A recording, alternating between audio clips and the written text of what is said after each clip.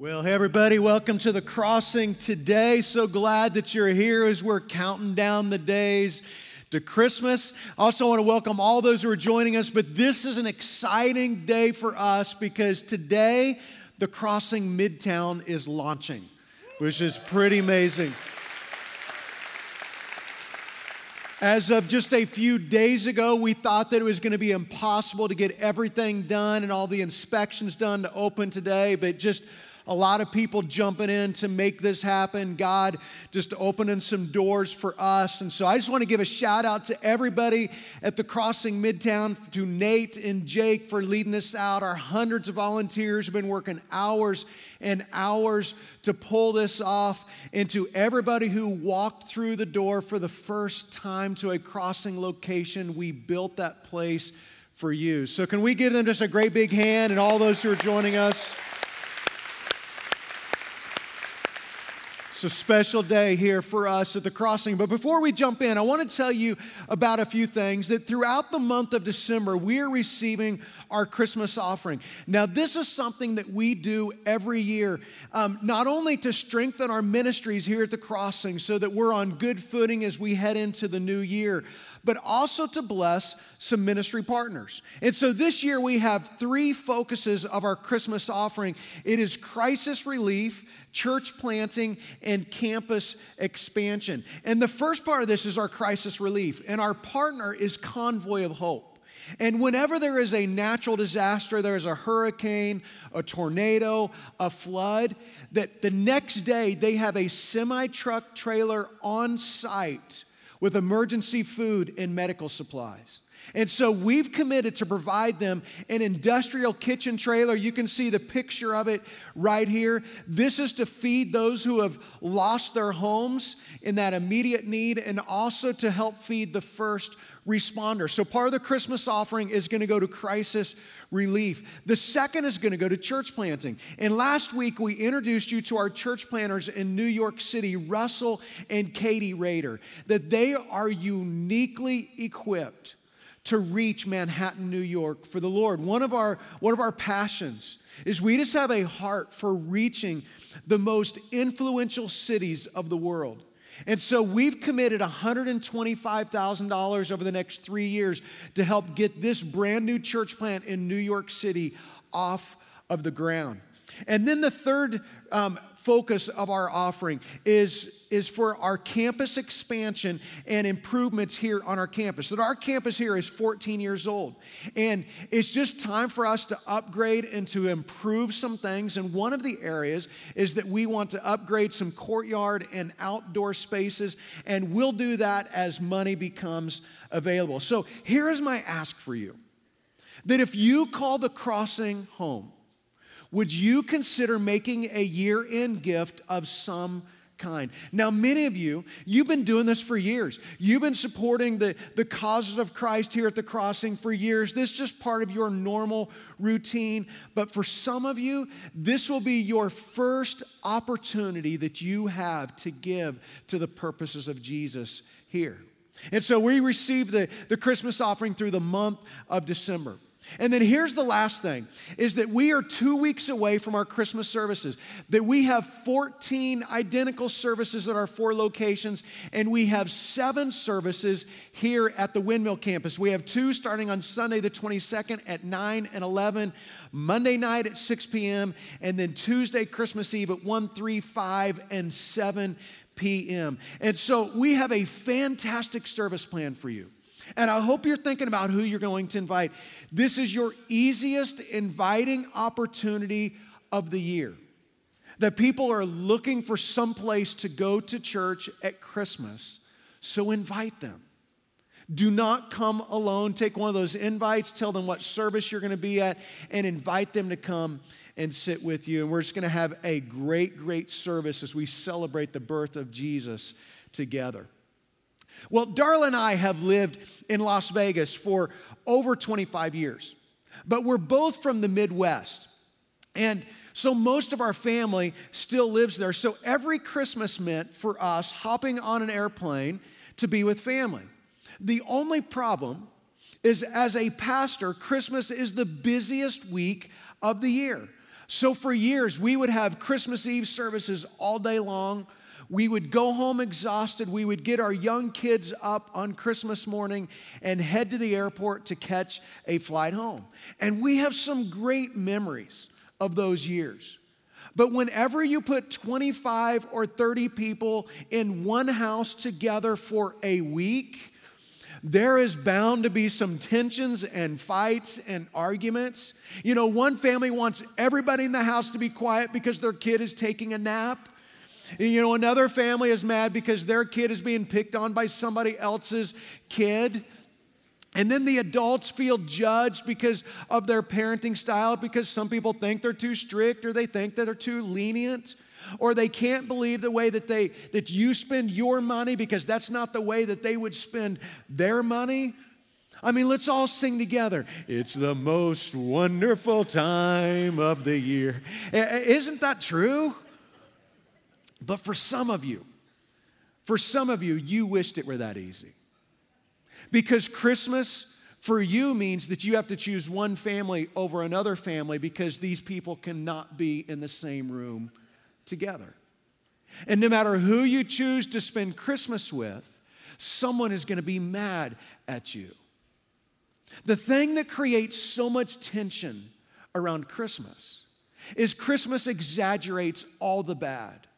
We're reminded of the problems that we can't solve, the people that we can't control, the expectations that we can't meet. But at the same time, Christmas is so wonderful because it points to what Jesus came to do for us. It points to something that is so wonderful in our lives. And so today, we're going to continue our Reconciled series. We started last week talking about reconciliation between us and God. And today, we're going to talk about being reconciled with each other. And so if you have your Bibles, I want you to turn to Matthew chapter 2. But to fully understand the significance of this passage we're going to look at today, we need to rewind 2,000 years before the life of Christ. 2,000 years before Jesus was born, God called Abraham. And he said to Abraham, I am going to make you a great nation. You will be famous. And the entire world will be blessed through your family. Your descendants will be as great as the stars in the sky and the sands on the seashore. The only problem is, when God makes this promise, Abraham is 75 years old and his wife is 65 years old, not exactly the childbearing age. Well, 25 years later, God finally fulfills his promise. When Abraham is 100 years old and Sarah is 90 years old, God brings them a son by the name of Isaac. And Isaac grows up and he has a son by the name of Jacob. And Jacob has 12 sons, but his favorite son is Joseph. Now, parents are not supposed to have favorites, but Jacob does. Now, whenever I want my kids to do something for me, I just tell them, remember, you're my favorite. But Joseph really was Jacob's favorite. And the other 11 brothers hated him so much that they wanted to kill him. So one day they plotted to kill him, but instead they sold him as a slave to Egypt, and they went home and they told their dad that he had been killed by wild animals. And through a series of events that only God could orchestrate, Joseph becomes the prime minister of Egypt. He becomes the second most powerful man in the most powerful nation in the world. And he's tasked with preparing for a severe famine that would come. Well, years later, when the famine hits the world, Joseph rescues his family and he brings them to Egypt to save them from the famine, which is how the children of Israel ended up in Egypt. Now, fast forward 400 years, and Joseph is no longer in power. And the children of Israel have grown to about 1 million people, and they are slaves to the Egyptians, and they are crying out to God for God to rescue them. And finally, God raises up Moses to lead the children of Israel out of Egypt. See, Egypt represented this place of slavery and bondage. But God is going to use this place of slavery and bondage to represent a place of refuge and reconciliation. Now, with all that as the background, let's go to our story, Matthew chapter 2. We're going to start in verse 13. It says this. It says, when they had gone, talking about the Magi, when they had gone, an angel of the Lord appeared to Joseph in a dream. Get up, he said. Take the child and his mother and escape to Egypt. Stay there until I tell you, for Herod is going to search for the child to kill him. Now, the border of Egypt is only about 75 miles away from where they are, but it is out of the reach of Herod. And there's other Jews that live in Egypt at this point, and so they could have easily found this Jewish community to help take them in. And they would have used the gifts of the Magi, the gold, the frankincense, and the myrrh, to pay for their trip and to pay for their expenses in Egypt. At this point, Jesus is probably somewhere between 1 and 2 years old. It goes on, it says, so he got up, took the child and his mother during the night, and left for Egypt, where he stayed until the death of Herod. And so was fulfilled what the Lord had said through the prophet, out of Egypt I called my son. Now, this is a prophecy that comes out of the Old Testament book of Hosea. And God is referring to the nation of Israel in this prophecy, that Israel is like a chosen son. And he calls them out of slavery into this new land. But now this scripture shows us this deeper meaning. The deliverance used to be a nation. Deliverance used to be the nation of Israel, and now deliverance is a person. It is Jesus. But I want you to kind of put yourself in this story for a minute. Can you imagine the fear and the stress that Joseph must have felt? The burden that he felt to try to protect his family. And so he wakes up Mary in the middle of the night, and he tells her, you need to get Jesus awake. You need to get him ready. Get all of our things together because we are leaving right now. We're going to leave in the middle of the night before anyone knows that we're gone. Said when Herod realized that he had been outwitted by the Magi, he was furious. And he gave orders to kill all the boys in Bethlehem and its vicinity who were 2 years old and under, in accordance with the time that he had learned from the Magi. Then what was said through the prophet Jeremiah was fulfilled. A voice is heard in Ramah, weeping and great mourning. Rachel weeping for her children and refusing to be comforted because they are no more. See, it's hard to even read this part of the Christmas story. Bethlehem was a small town, so this probably represented less than 20 children, but profoundly painful for these parents. Sometimes we forget that the first Christmas was a time of mourning and violence and terror. And we watch the violence that is going on in our country. It seems like every day there is another shooting. Every day there is another killing. Every day there is violence that is happening. And sometimes we forget that in a sense, violence and terrorism have been around for thousands of years, and it was into this world that Jesus came. And the prophecy about Jesus is that he would be the Prince of Peace, that he came to bring reconciliation to people. It goes on and it says, after Herod died, an angel of the Lord appeared in a dream to Joseph in Egypt and said, get up. Take the child and his mother and go to the land of Israel. For those who are trying to take the child's life are dead. So he got up, took the child and his mother, and went to the land of Israel. But when he had heard that Archelaus was reigning in Judea in the place of his father Herod, he was afraid to go there. Well, I want to show you just a map so you can just get a picture of this. Judea is the southern part of Israel.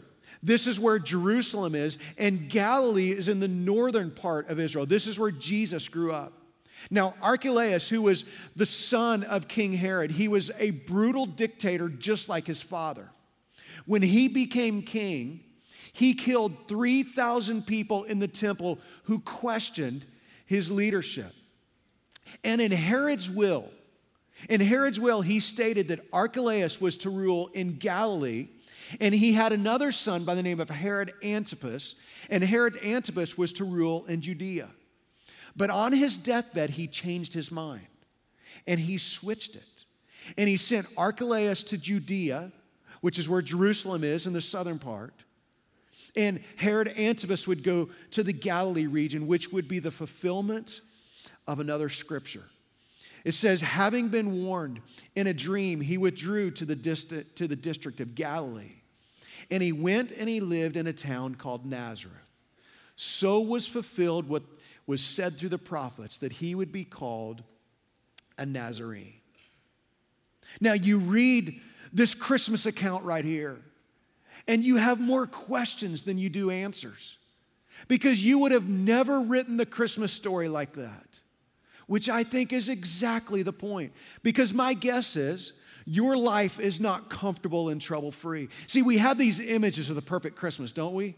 The perfect Christmas is we're sitting by the fireplace. All of the gifts are all wrapped. They're under the tree. We're sipping our hot chocolate. We're listening to Christmas music, and everybody is getting along. And that's your dream because it's a fantasy. It is not going to happen. But not even the first Christmas was like that. The first Christmas was full of stress and worry and conflict and pain. And it was into this world that Jesus came to bring reconciliation. See, here's what you need to realize, is that Christmas is all about reconciliation. We talked about this last week. That it's reconciliation between God and us. It is the good news that brought great joy. That Jesus came to bring up there, down here. He came to reconcile us with God. Think about the Bible. Now, some of you think that the Bible is a book. It is not a book. The Bible is actually a collection of 66 books. It was written in 3 different languages by 40 different authors, most of which who never met each other. And it was written over a period of about 1,500 years. But it tells one story. Now, if you're a Star Wars fan, you know that Episode 9 comes out this next week. And if you've seen all the other 8 episodes, what you know about Episode 9 is it doesn't stand on itself. Those 9 episodes, they tell one continuous story. The Bible tells one continuous story. And the story can be summed up in this one sentence. It is how God worked in history to reconcile the relationship with broken people like us. Or let me just simplify it into one word. The story of the Bible is reconciliation. And is this reconciliation that happens only through Jesus. But that reconciliation isn't just about us and God. It's about us and the people around us. Jesus made it very clear. It is impossible to love God if you don't love the people that God created. The last verse in the Old Testament. It'll be the last time that God speaks for 400 years. God would be silent for 400 years until Jesus arrives. And the very last verse is a prophecy that says he will turn the hearts of the parents to their children and the hearts of the children to their parents. It is reconciliation. See, that is God's will for you and for me. So let me just give you a couple applications based on this story right here. And here's the first application, is that God can use every trial and hardship for his purposes. That God can use every trial and hardship that you face in your life for his purposes. They can have a bigger meaning. Now, we romanticize the story of Mary and Joseph. We have all the nativity and everything comes together. But think about the reality of Mary and Joseph. Mary is 9 months pregnant, and she has to travel to Bethlehem for the census. Now, we assume she rode a donkey because surely she would not have walked the 80 miles that she would have had to travel. And on top of that, it was a huge scandal that she's pregnant out of wedlock, and who is ever going to believe her story? In fact, for 33 years, people whispered behind her back that she was an adulteress. And then, think about the babies that were murdered. Think about all of these babies that were murdered. And she took Jesus to Egypt to keep him from being murdered. And these babies were murdered because they were trying to kill her son. Can you imagine carrying that kind of burden the rest of your life? It wasn't this silent night. All is calm, all is bright. It was fear and grief and stress and confusion. But here's the power of God, that he uses all of those things for his purposes, and he does the same thing in your life as well. I love what the Apostle Paul writes in Romans chapter 8. He says, and we know that in all things God works for the good of those who love him, have been called according to his purposes. Now, it doesn't say that all things are good, because we know that that's not true. He says in all things, God works for the good. But this promise right here, this promise is not for everyone. This promise is for those who love him, who've been called according to his purpose. That God brings purpose in all that, that God can use every trial and every hardship in your life for his purposes. Here's the second application. Is God may send you back to the place that he delivered you from. God may send you back to the place that he has rescued you from. See, God would send Jesus to Egypt, a place of bondage and slavery for the children of Israel, but a place that God would deliver his people. And it is the symbolism that Jesus is the greatest deliverer of all time. For some of you, part of the power of your life is you have a story of deliverance. That God intervened into the details of your life and he rescued you. For some of you, he rescued you from addictions and you're finally free. He rescued you from destructive relationships. He rescued you from an affair that you got involved in, from a financial crisis, from a sin that was a stronghold in your life. And sometimes God just rescues us. But there's other times that God rescues us and then sends us back because now we are uniquely equipped to help those people who are going through the same thing that we have been through. Look what it says here in 2 Corinthians. It says, praise be to God, to the God and Father of our Lord Jesus Christ, the Father of all compassion and the God of all comfort, who comforts us in all of our troubles, so that we can comfort those in any trouble with the comfort we ourselves received from God.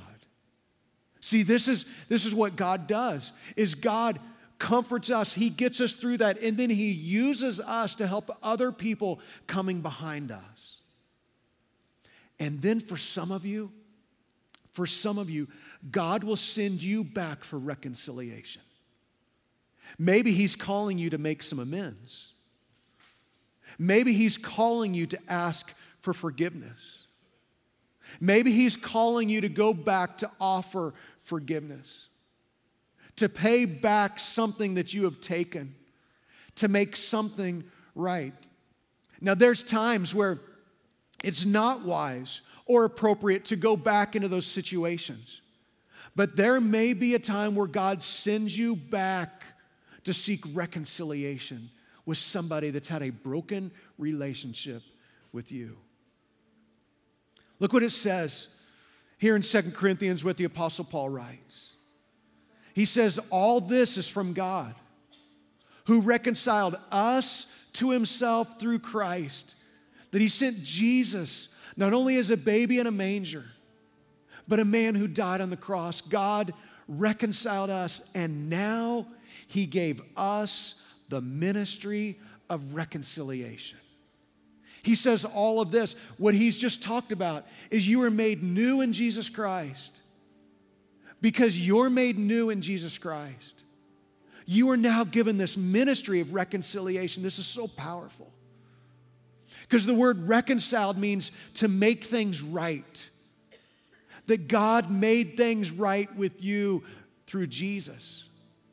And now he's given you the ministry of reconciliation. It's now your job to make things right with one another.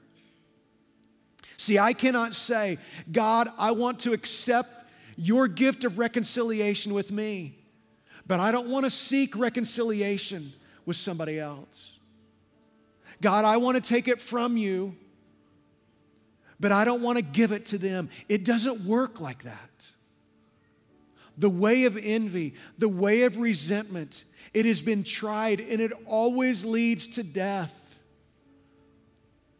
So this Christmas, who is God calling you to reconcile with? Or to at least seek reconciliation? Maybe it's your brother or sister. And maybe you have a story and you're right. Maybe God's calling you to the ministry of reconciliation. Maybe it's your mom or your dad. Maybe it's a son or a daughter. Maybe it's your ex. Maybe it's somebody at school. And God is just nudging you. It's time for reconciliation. It's time to make things right. And so I want to pray with you. This is just a tender time of year. And I want to give God an opportunity to speak to you. I want to give God an opportunity to speak to you in these next few moments. And so I just want to lead you in prayer. So I just want to ask that if you're willing just to bow your heads and close your eyes. And we're just going to let God speak into us.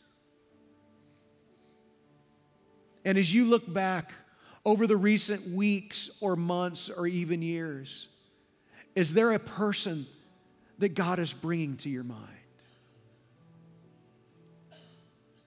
Who is that person?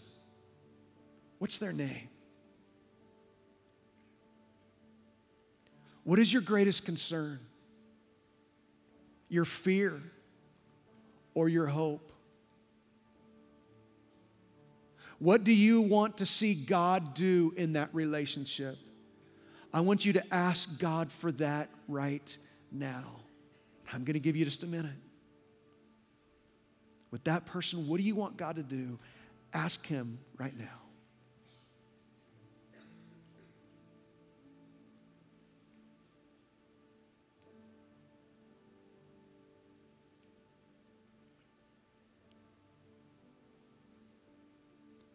Finally, I want you to take a moment to express your willingness to God.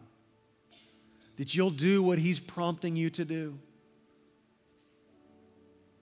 Like I said before, it may not be appropriate for you to try to seek reconciliation because of something that they have done. But for many of you, it is time. And it may be that there is a step that you need to take towards that person. That maybe God is prompting you to call them, to write them a note, to send them an email, to go to their home. See, Christmas, it's about reconciliation. So right now, I want you to take a moment to just express your willingness to God, to say, God, I'm ready to do whatever you call me to do.